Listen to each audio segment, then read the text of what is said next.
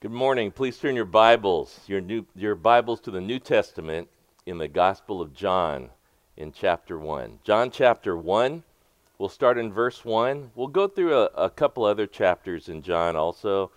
John chapter 20, and we'll start in verse 30 there. We'll begin there.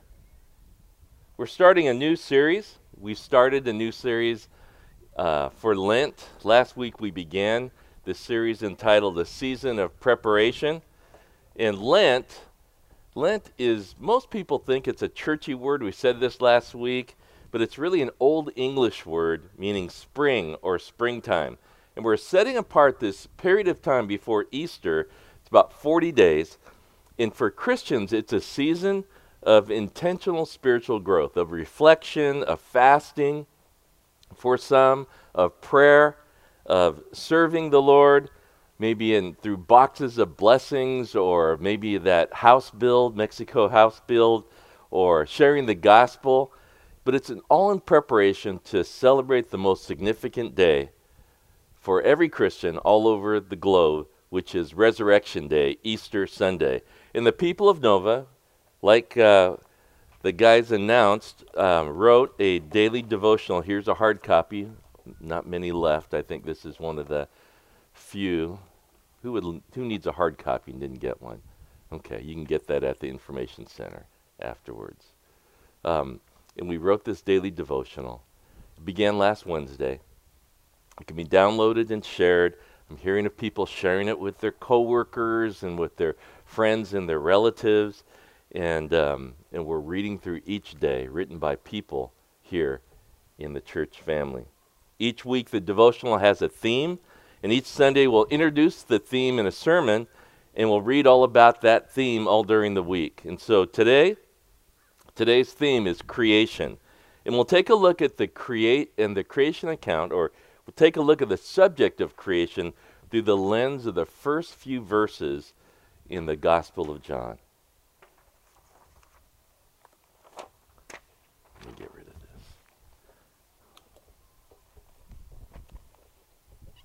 Before we dive into John 1, let's take a look at what John's intention is as he writes this gospel. Take a look at John chapter 20 and in verse 31. So just kind of go to the right a little bit, and you'll see John's intention. He writes this: Jesus performed many other signs in the presence of his disciples, which are not recorded in this book.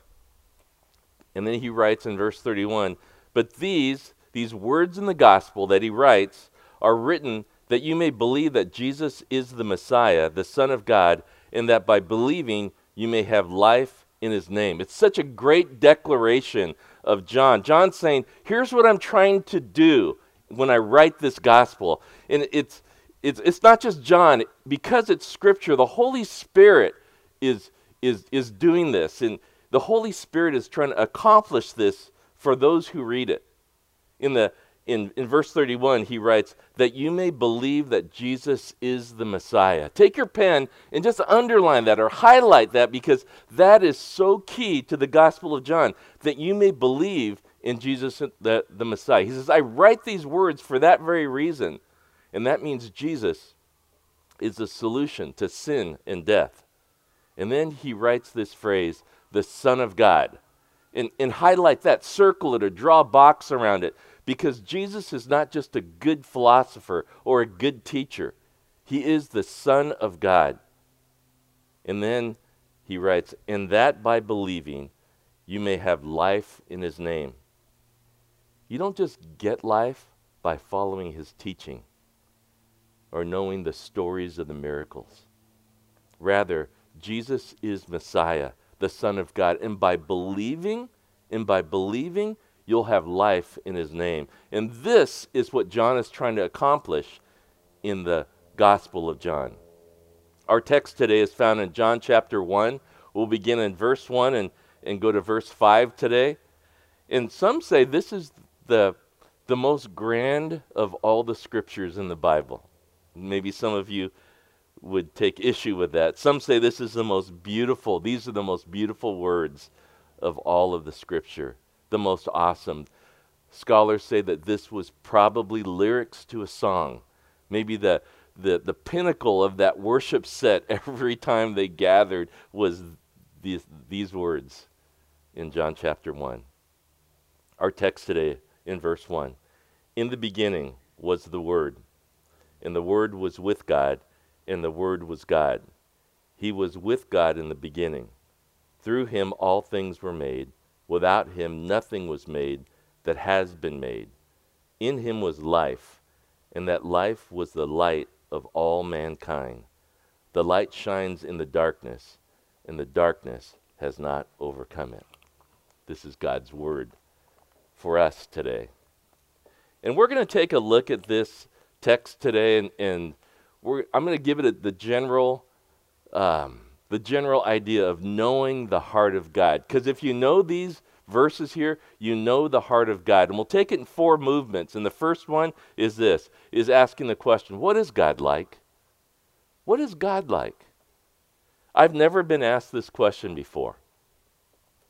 In all my friendships and all the people that I come in contact with, no one has ever asked me, what is God like? And I think people are curious, and they want to know. It's almost a childlike question, isn't it? What is God like? How would you answer that question if someone asked you, what is God like? Because people are created with that question sort of burned on their hearts, and they're wanting to answer. They want the answers to that question. And we love how John starts this great text in verse 1. In the beginning, he begins. In the beginning was the Word, and the Word was with God, and the Word was God. He was with God in the beginning. Now, does this sound familiar? Those first 3 words, in the beginning, does it sound familiar to you? Yeah? Because that's the creation account. That's how the creation account begins in Genesis chapter 1. Now, how did God create? When we read in Genesis chapter 1, he speaks. He says, let there be light, and there was. And he says, let there be, and all these things are created. It's by his words. And we see that Jesus is an active agent in creation, which is just mind-blowing when you think about that. Who is the expression of God? Jesus is the Word. Now, you can see in this text, if you're at chapter 1 and you just go to chapter 14, John's intention you can see that John makes it abundantly clear who the Word is. In verse 14, he says, the Word became flesh and made his dwelling among us. We have seen his glory, the glory of the one and only Son who came from the Father, full of grace and truth. We understand who the Word is. But if you look at John chapter 1, verse 1, and again, John comes in so strong here, he answers the question, when was Jesus? You look at John chapter 1, verse 1. He was in the beginning. Where was Jesus? He was with God. Who is Jesus? He is God. Have you ever reflected on this? I mean, if we think about this theme of creation in this week, this has got to come through your mind.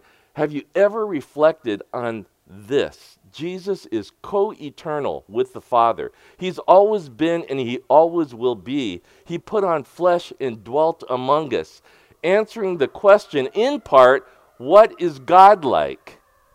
Now, the doctrine of the Trinity can be daunting. And I know here in John chapter 1, as you read it, there are only words about the Father and the Son, but the Spirit, he's going to show up soon, because the Holy Spirit has always been also. Now, what we have here is that the Father is God, the Son is God, and the Spirit is God. And this is a hard doctrine for humans to sort of take in all of its richness and all of its beauty. Our God is triune. It's a beautiful reflection on the reality of God. Now, we also know that Mormons and Muslims and Jehovah's Witnesses, this is the dividing line. Christianity goes this way, and all these other religions go this way because they don't believe in the triune God. And when you look throughout Scripture at the word, I'll say that again. When you look at the scripture, at the word, we find that the word is sent forth by God. We find that the word is there to accomplish God's purposes, and then the word returns back to God. Does that sound familiar to you? Because it should, because the word is describing Jesus Christ. It sounds like a lot like, the word sounds a lot like who Jesus is.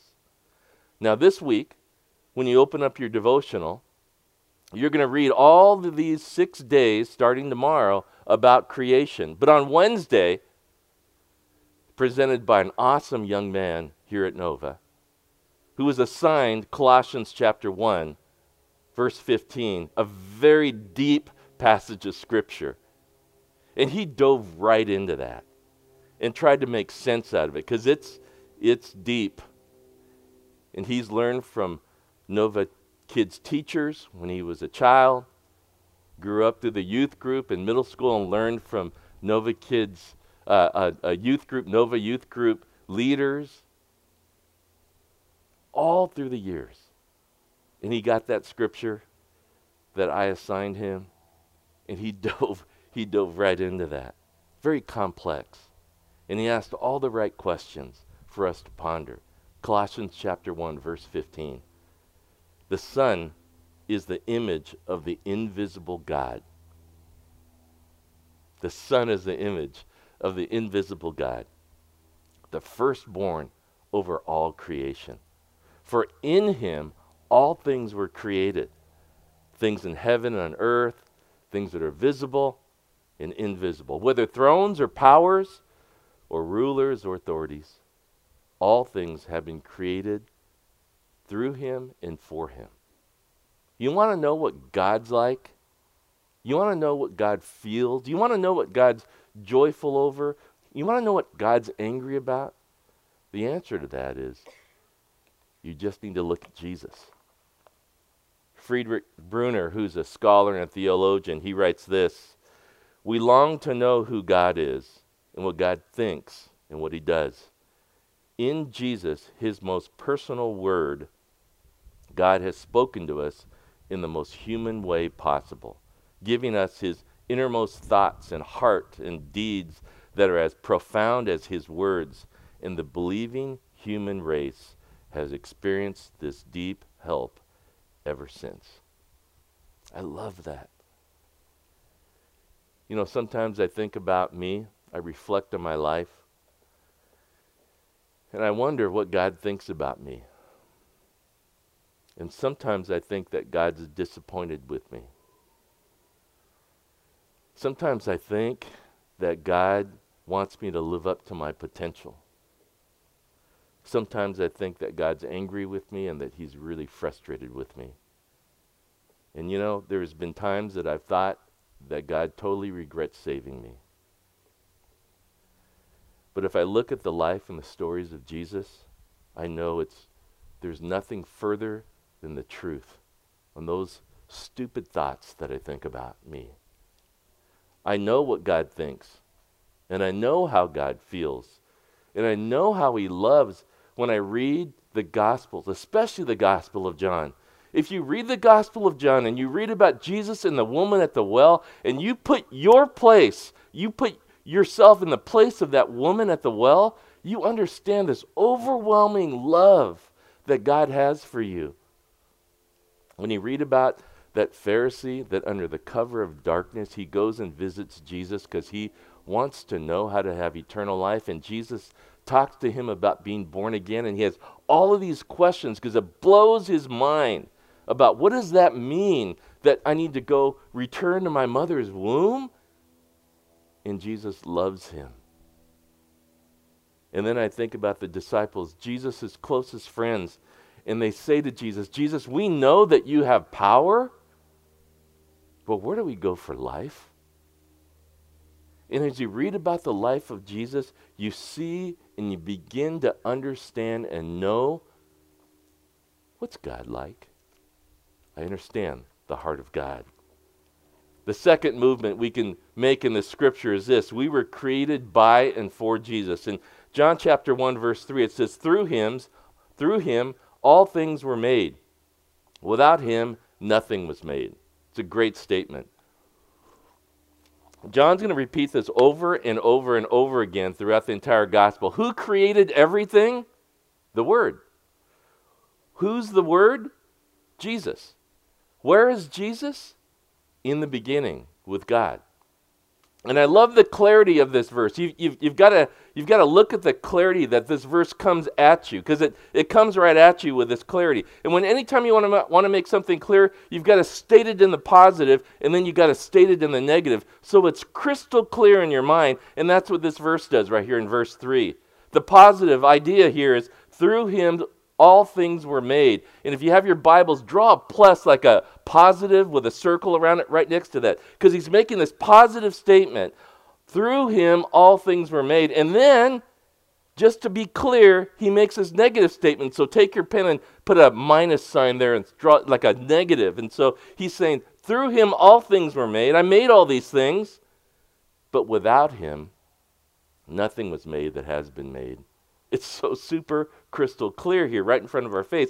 And Jesus is not just this good moral teacher and philosopher. Through him all things were made. There's nothing around that hasn't been made by Jesus. I was talking to a good friend of mine, and we were just in the Riviera, and we were having lunch, and we were talking, and just spiritual things started to come up, and then he says to me these words. He says, yeah, I'm into Jesus. He says he was an incredible teacher. And now, I in my mind, I'm thinking, I know my friend did not get that from the Bible.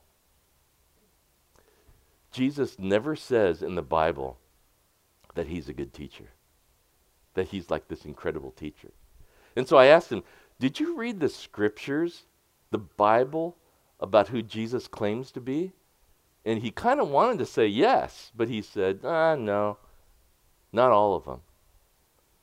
Because I said, according to the Bible, according to the scriptures, Jesus' teachings, he claims to be God in the flesh. And then he shot back right away. It surprised me. He said, and they killed him, right? And I said, yeah, because he claimed to be God. And then the conversation just kind of ended right there. God just said, that's enough there. We'll take that up another time.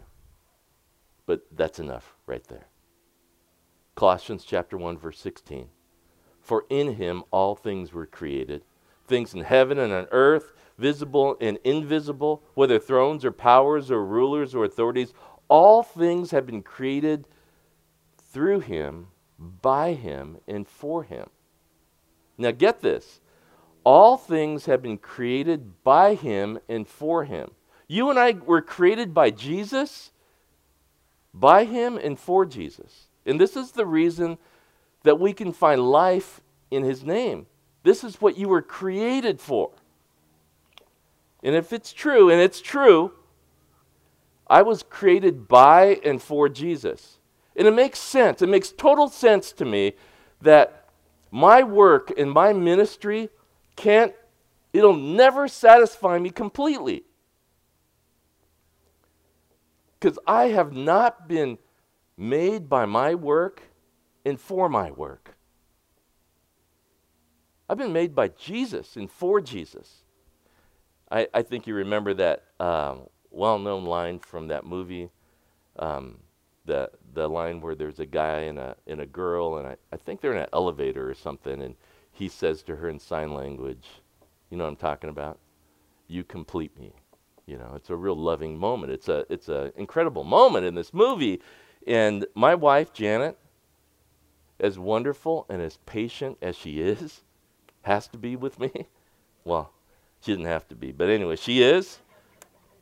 My wife, Janet, as wonderful and as patient as she is with me, does not complete me. Because I have not been made by her, and I'm not here for her. My kids is great and as fun and as smart and they're just great to be around. Adults now, but just great to be around. They will never ultimately satisfy me because I have not been made by them and for them. And I've not been made by money and for money or success and for success. I've been created by Jesus and for Jesus. And my life is found in him and him alone. And that's what we see in this text. You might be thinking, in my life, I can't wait. I can't wait till, and then you could fill in the blank. I can't wait to graduate from high school. I can't wait to go to college. I can't wait to graduate from college, get my first job. I can't wait to move out of my parents' house. Oh man, I can't wait for that.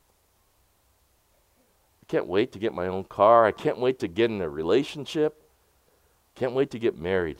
I can't wait to start a family. Can't wait to buy a house. And when you get what you've been waiting for, you get in a relationship and it's great. It's so awesome. And there's a moment of praise there, isn't there? You get your first car and you drive it and you go to the dealer, put a big bow on it, and you're like, oh, I got my first car and I'm driving it around and trying to be careful, parking real far away, all that stuff.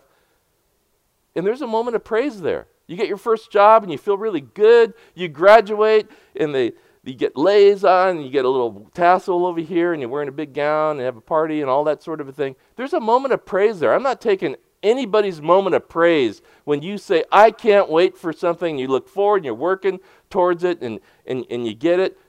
Not taking anyone's moment of praise away. But we've all felt that. And it's momentary. Why is it just momentary? Because you were not made for these moments in your life. You were created by Jesus and for Jesus. And life is found in him and him alone. And that is why some people, I see it in some of you people. That is why some people, you go through some of the most horrific things in your life. You read in the Bible about these guys that all these things happen to them. And you still praise God. You've suffered incredible loss, even at the hand of others. And you still say, praise God. Why can't you do that? C.S. Lewis puts it this way. He says, we find ourselves with a desire that nothing in this world can satisfy. The most probable explanation is that we were made for another world. We were created for another world. So in this text, how do we know the heart of God? We ask the question, what's God like? And John answers.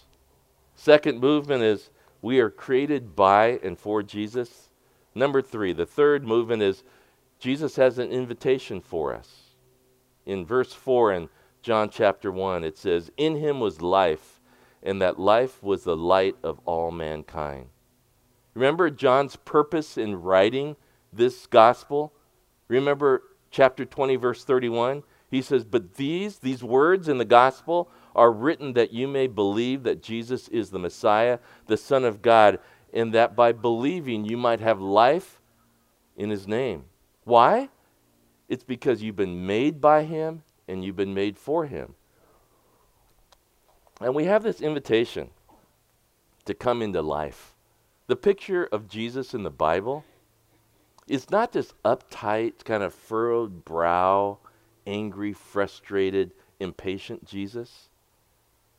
But we read through the Gospels and we see the warm and forgiving and welcoming Savior that loved to hang out with those who were unchurched or dechurched. In 2 parallel passages in Luke and in Matthew, you read that Jesus was called friend of sinners. And he's accused of being a drunkard and a glutton by hanging out with all these people. Can you imagine if social media was around during the time of Christ? He would get slaughtered out there. People taking pictures of him, hanging out at the brew pub, at so-and-so's house, tax collector's dinner, and, all that sort of a thing. He'd be slaughtered. The beating he would take from Pharisees and legalists and hypocrites. But this is Jesus' invitation. Friedrich Brunner goes on to say, he says, come in union with the Word who made you, and you will come to life. You came from him please come back to him. You were made for him. The result of this union will be more than human existence. It will be life. Fourth movement in our text today is Jesus is our victory. Jesus is our victory. In verse 5 in John chapter 1, he says, the light shines in the darkness, and the darkness has not overcome it. Up until now, in our text, you'll notice if you read verses 1 through 4, and I encourage you to just kind of peruse that right now with your eyes, all the verbs are past or past continuing. You know, you look at all the wases and the weres in there, and you might want to like make a note. Oh, there's another was. Oh, there's another were. And they're all sort of in the past or past continuing. And now in verse 5, in your text in verse 5, we have this present continuing action of a word, shines. Look at that word, shines. Meaning, in the darkness, meaning the darkness has been defeated once for all. Take a look at this. Circle the S at the end of the word shines in your text. Go ahead and do that. Circle the word S in the word shines at the end. And that gives us this present and continuing action when everything else before that was wases and weres. Do you see it? This is so significant here. You can also write the word on as in shines on there. And so you could read this, maybe even a better way to read this would be, the light shines on still even now in the darkness, and the darkness has not overcome it. The reality of this is the light of the world made flesh.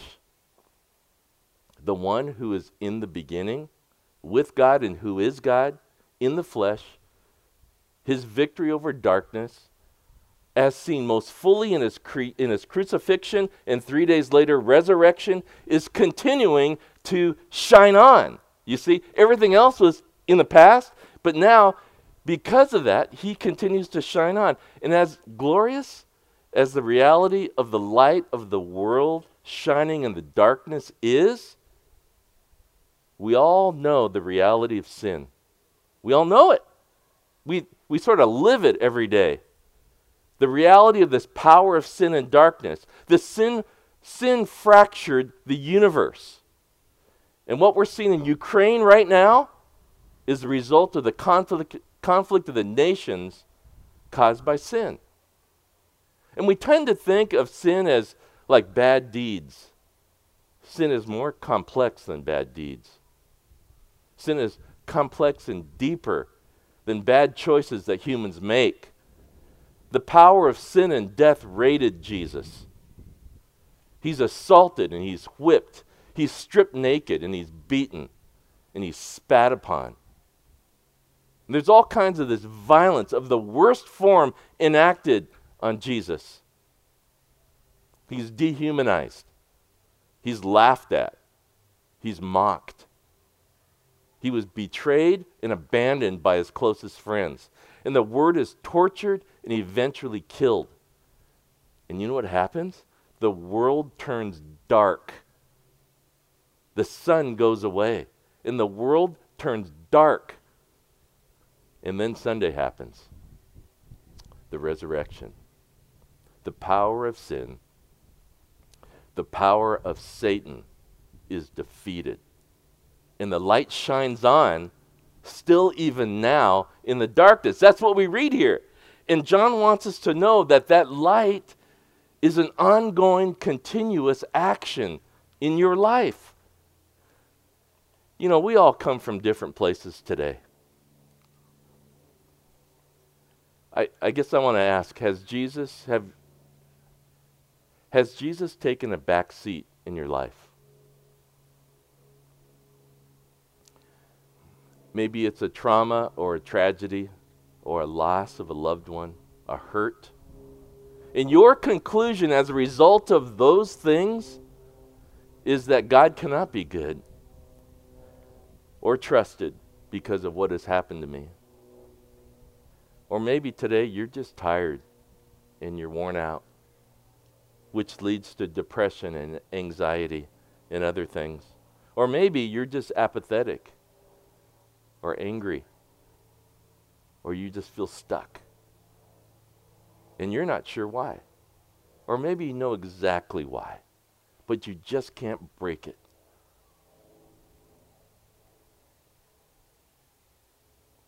This is Jesus' invitation to you. Come in union with the Word who made you, and you will come to life. You came from Him. Please come back to Him. You were made for Him. And the result of this reunion will be more than human existence. It will be life. Amen.